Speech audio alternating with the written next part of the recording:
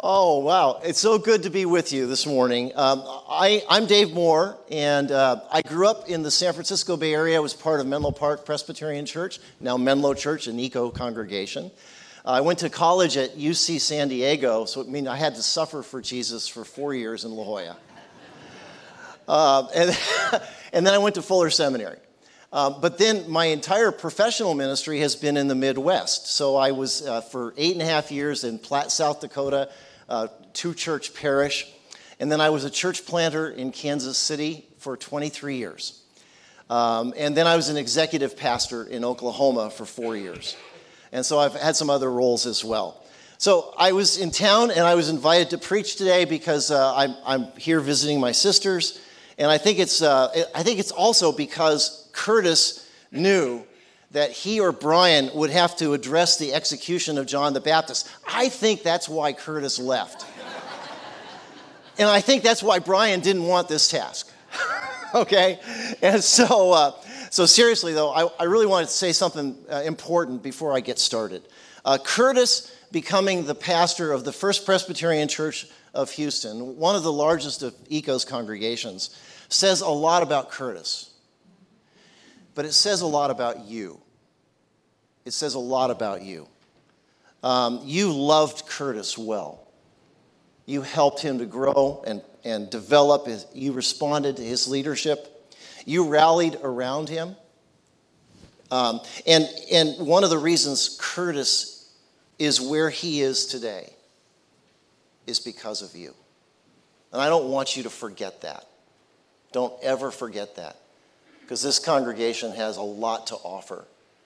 And you've shown that in the way you rallied around Curtis. Okay? So now, let's read the scripture passage for this morning. It's from Mark chapter 6, verses 14 through 29. I'm using the New International Version. And this is the execution of John the Baptist. Okay? So King Herod heard about this, for Jesus' name had become well known. Some were saying, John the Baptist has been raised from the dead, and that is why miraculous powers are at work in Jesus. Others said he's Elijah, and still others claimed he is a prophet like one of the prophets of long ago. But when Herod heard this, he said, John, whom I beheaded, has been raised from the dead. For Herod himself had given orders to have John arrested. And he had him bound and put in prison. He did this because of Herodias, his brother Philip's wife, whom he had married. For John had been saying to Herod, it is not lawful for you to have your brother's wife. So Herodias nursed a grudge against John and wanted to kill him. But she was not able to, because Herod feared John and protected him, knowing him to be a righteous and holy man. When Herod heard John, he was greatly puzzled, yet he liked to listen to him. So finally, an opportune time came. On his birthday, Herod gave a banquet for his high officials and military commanders and the leading men of Galilee. When the daughter of Herodias came in and danced, she pleased Herod and his dinner guest. And the king said to the girl, ask me for anything you want, and I'll give it to you. And he promised her with an oath, whatever you ask, I will give you up to half my kingdom. And she went out and said to her mother, what shall I ask for? The head of John the Baptist, she answered. And at once the girl hurried into the king with the request, I want you to give me right now the head of John the Baptist on a platter. The king was greatly distressed, but because of his oaths and his dinner guest, he did not want to refuse her. So he immediately sent an executioner with orders to bring John's head. The man went, beheaded John in the prison, and brought back his head on a platter. And he presented it to the girl, and she gave it to her mother. On hearing of this, John's disciples came and took his body and laid it in a tomb. This is the word of the Lord. Well, I believe in the sovereignty of God, so I'm going to say a little bit more about that in a few minutes. But just for a minute, right? Think this through with me. Have you ever had something go incredibly well that was due to circumstances beyond your control? Okay? Now, I know some of you have a terrible problem with acknowledging that things are ever out of your control. Okay? You may plan every minute of every day. You may never invest a single cent without researching, and some of you have been incredibly successful by doing so. At the same time, my son was driving on Interstate 35 from Kansas City, heading for the PGA Championship in Minnesota in 2009. And suddenly, a driver was coming in his direction, going the wrong way on the interstate. Now, fortunately, the driver was going about 20 miles an hour. And my son and quite a few others escaped injury or death. That was something unexpected and due to circumstances beyond my son's control. But I'm guessing most of us, right, have a story that started out positive and ended up positive due to circumstances beyond our control. My brother, who was 12 years older than I, took me to the baseball game at Candlestick Park where Willie Mays got his 3,000th hit. Now, they gave a ball to kids under 14. I was 11. I knew where Willie Mays lived. I walked a mile to his house, and I waited. I waited for 3 hours, right? And finally, a pink Lincoln Continental with the license plate "Say Hey" came down the street. Willie Mays signed my baseball, and I still have it. And I was a kid, right? So I didn't ask him to date it. But wow, think about everything I couldn't control. He could have stayed out all night. He could have just, decided not to come home and just celebrate. But he did. So now, have you ever had something go incredibly poorly that was due to circumstances beyond your control? So we had something last night. Our catalytic converter got stolen from our car. Okay, so, and there's some other things that have been really more difficult. I lost my brother to brain cancer in 2008. We don't know how he got it, but he got it. A multiform glioblastoma. Some of you have lost a house to fire. Some of you have lost loved ones. Some of you have lost property to circumstances that were beyond your control. There's a family in Piedmont, Oklahoma, near where I lived in Edmond.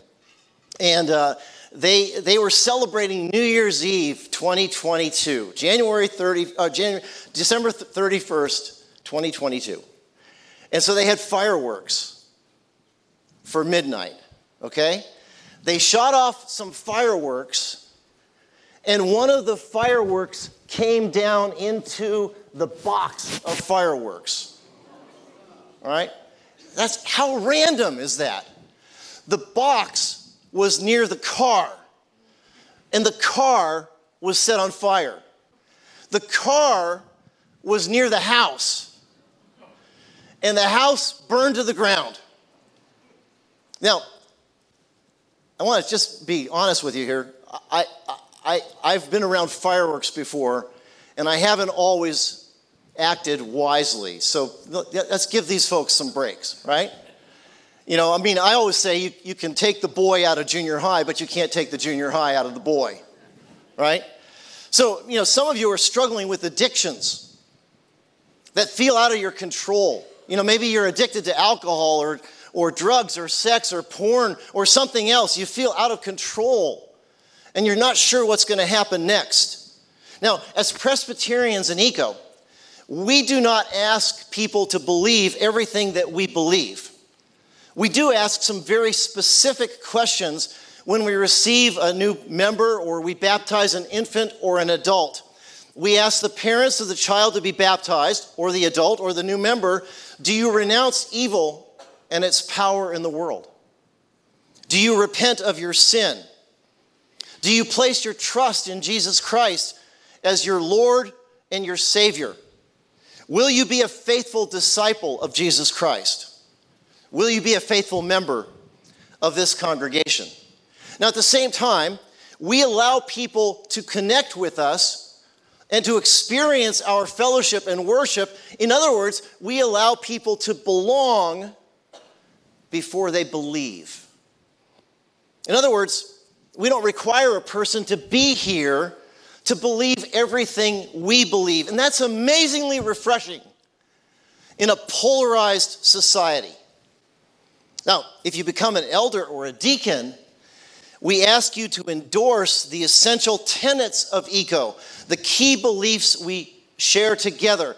And among those essential tenets, you'll find God's Word, the authority for our confession, the Trinity, one God in three persons, the Incarnation, Jesus, fully human and fully God. You'll read about God's grace in Christ. You'll read that we are elected for salvation and for service. You'll read about covenant life in the church.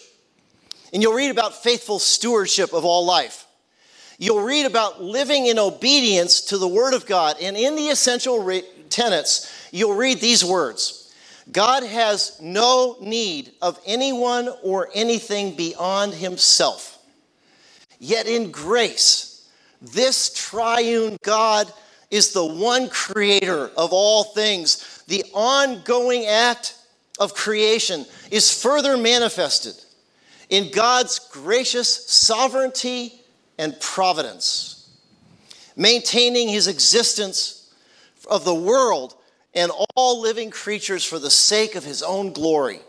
Now think about those words, sovereignty and providence, for a moment. The word sovereignty emphasizes God's rule in three areas: creation, human history, and redemption. God is sovereign, completely in control. The providence is like sovereignty, and in the essential tenets of ECO, we find those words together. The word providence means to take thought for, or to look ahead. God alone can look ahead, and God alone embraces all human activity. Psalm 139, verses 1 through 4 and verse 16 put it this way: You have searched me, O Lord, and you know me. You know when I sit and when I rise. You perceive my thoughts from afar. You discern my going out and my lying down. You are familiar with all my ways. Before a word is on my tongue, you, Lord, know it completely.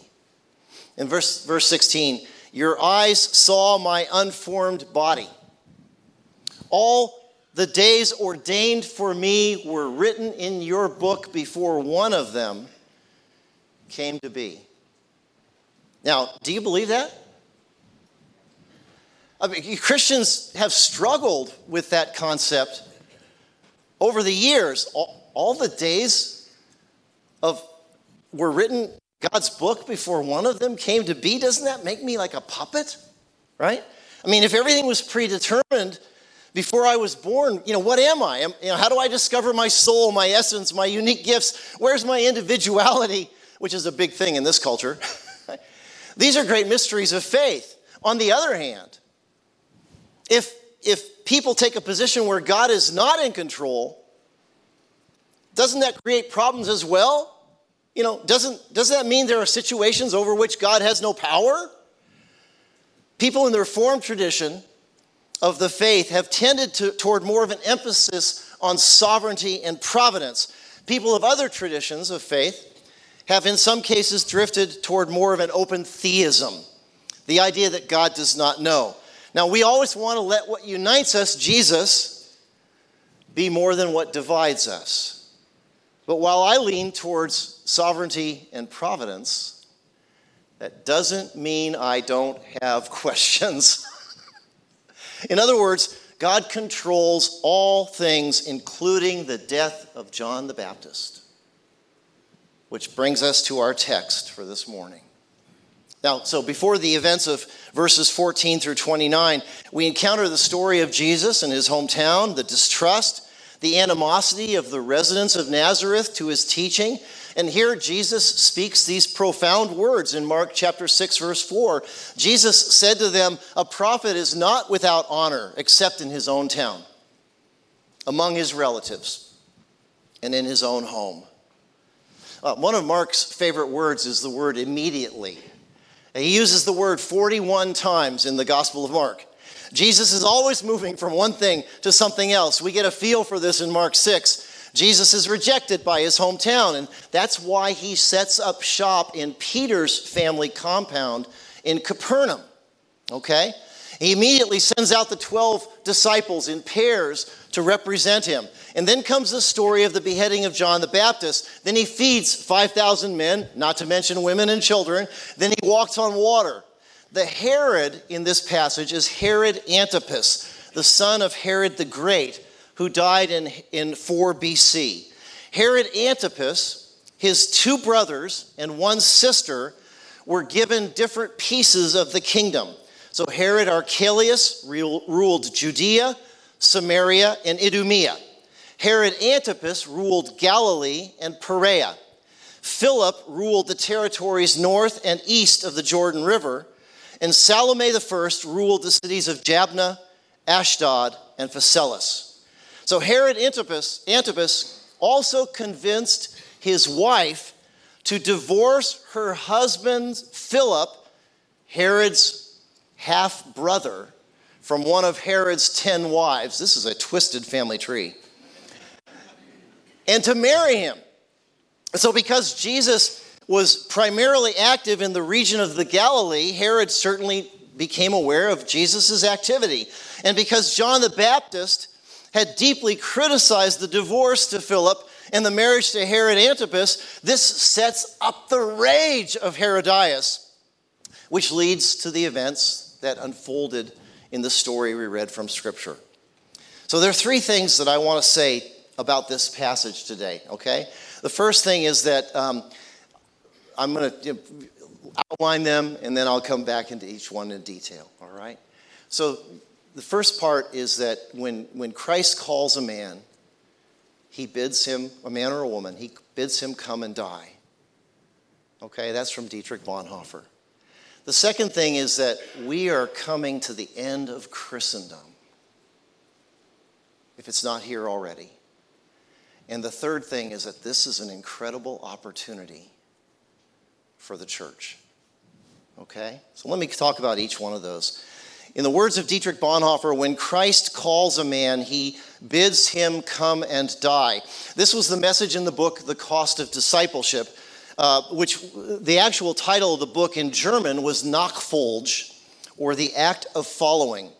The book is based on an exposition of the Sermon on the Mount and was written by Dietrich Bonhoeffer. He was among the leaders of the confessing church in Germany who opposed the plans of Hitler and the other churches in the country that simply allowed Hitler to do whatever Hitler wanted to do.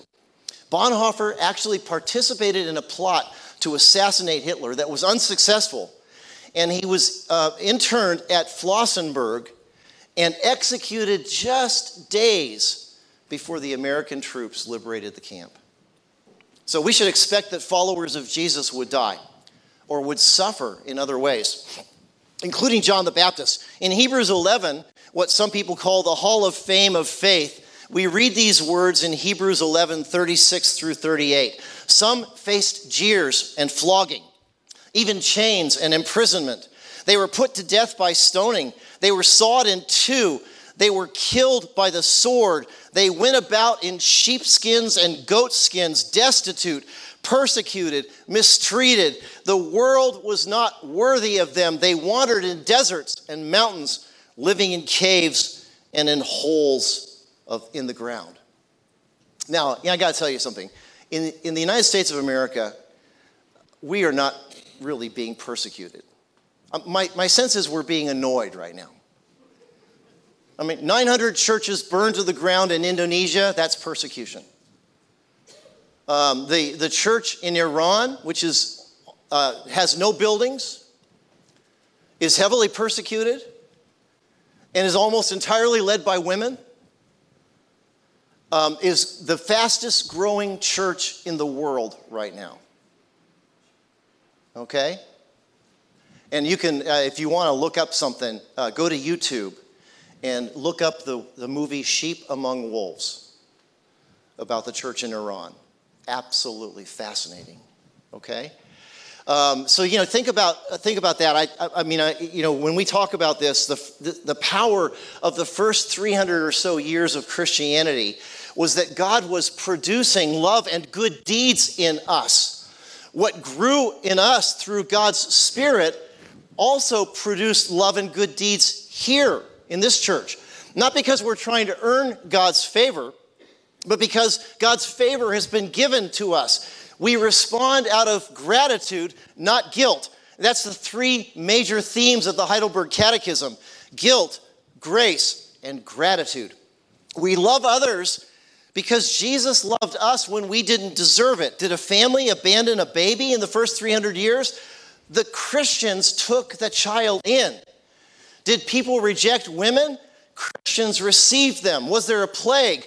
Christians walked in when others walked out, willing to die to love and serve others in their time of need. Now, where is that kind of challenge for us as a church today? Gerhardus Voss at Princeton Seminary in the early 20th century coined the term the already, but not yet. Now, George Eldon Ladd at Fuller further developed the term. Already means that God's kingdom has begun to move in our midst. Anytime someone does love, does justice, or loves kindness, or walks humbly with God, that's an example. When you serve your neighbors, when you love one of the least of these, those are examples. Not yet means that there's still suffering in the world. We struggle with pain, with hurt, with despair, with depression, with anxiety, especially in these last few years of the pandemic. We wonder why Russia attacked Ukraine. We wonder about the polarized politics of our country. We live in the already, but not yet. John the Baptist was executed, and that's a tragedy. But the kingdom of God is still advancing whenever someone follows the counsel of Jeremiah 29, verse 7. Seek the peace and prosperity of the city to which I have carried you into exile. Pray to the Lord for it, because if it prospers, you too will prosper. So the second thing I want to mention is that we're coming to the end of Christendom. The story began when Constantine became the emperor of Rome in 306 AD, and then he decided that he was going to follow Jesus Christ about 312 AD. Now, Constantine was the first emperor of Rome to say that he was a follower of Jesus Christ. We don't know for sure if Constantine used his Christianity to unite Rome or was actually a follower of Jesus Christ. I'm glad that God has that job description and not me, right? But Christianity ascended to a place of prominence when Constantine became the emperor of the Roman Empire. The history of the Western world has largely been shaped by what people call Christendom. Churches have been in favor. It's been good to be part of a church. But that seems to be coming to an end, and we're not sure when that started. Some point to the period after World War II or the 60s and their volatilities. Some people point to a later time, like around the year 2000. To be sure, there are followers of Jesus in our society, many of you, but the society seems to be moving forward in more of a post-Christian phase. Okay? Now, this may be a crisis to followers of Jesus Christ, but I think it's an opportunity. I think it's an opportunity to reclaim our vision. As followers of Jesus Christ, we talk about the Great Commission and the Great Commandment. The Great Commission is in Matthew 28, verses 18 through 20. Then Jesus came and said to them, "All authority in heaven and on earth has been given to me. Therefore, go and make disciples of all nations, baptizing them in the name of the Father and of the Son and of the Holy Spirit, and teaching them to obey everything I've commanded you. And surely I am with you always to the very end of the age." Now, this has become so comfortable for us. We know those words. But did you know that the words in Greek are actually active and ongoing. We are in every moment of our lives to be making disciples of Jesus Christ. We are in every moment of our lives to be immersing people in the love and mercy and justice of Jesus Christ. And yes, we're to baptize them as well. We are in every moment of our lives to be teaching people that to obey everything that God has commanded us. The Great Commandment is found in Matthew 22, verses 37 through 39. Jesus replied, "Love the Lord your God with all your heart and with all your soul and with all your mind. This is the first and greatest commandment, and the second is like it. Love your neighbor as yourself." We love to talk about loving the Lord our God with our hearts, with our souls, and with our minds. And part of what attracted me to return to a Presbyterian form of expression was that ability to take seriously the heart, the soul, and the mind. But often we forget about loving our neighbor as ourselves. In the Greek, this means that the second command is of equal value to the first. Loving neighbor as self is of equal importance to loving God with heart, soul, and mind. And so the next thing I want to talk to you about is that this is an opportunity for us to serve our community. I mean, we have an opportunity here at Good Shepherd to love our community well. I know that you do that already, with many selflessly giving themselves to the community in acts of service. And we heard that from Joy with her mission a minute today, right? I've long believed that we are full-time servants of Jesus Christ, regardless of our role. You know, when you're at work, you're a servant of Jesus Christ. When you're with your family, you're a servant of Jesus Christ. When you're with your neighbors, you're a servant of Jesus Christ. When you're at work, you're a servant of Jesus Christ. And in all the places you choose to hang out, whether, like a gym or bike riding or whatever it is you do, you are a full-time servant of Jesus Christ. And so this is an opportunity for us to reach people in a new and different ways. And that might suggest that this congregation has an opportunity to reach out in some creative ways that maybe you haven't conceived before. Now, I want you to understand something. I'm not the missionary at Good Shepherd Presbyterian Church. You are. You are. You're the missionaries. You're the missionaries on the field. You understand the challenges you face. You understand the opportunities you have.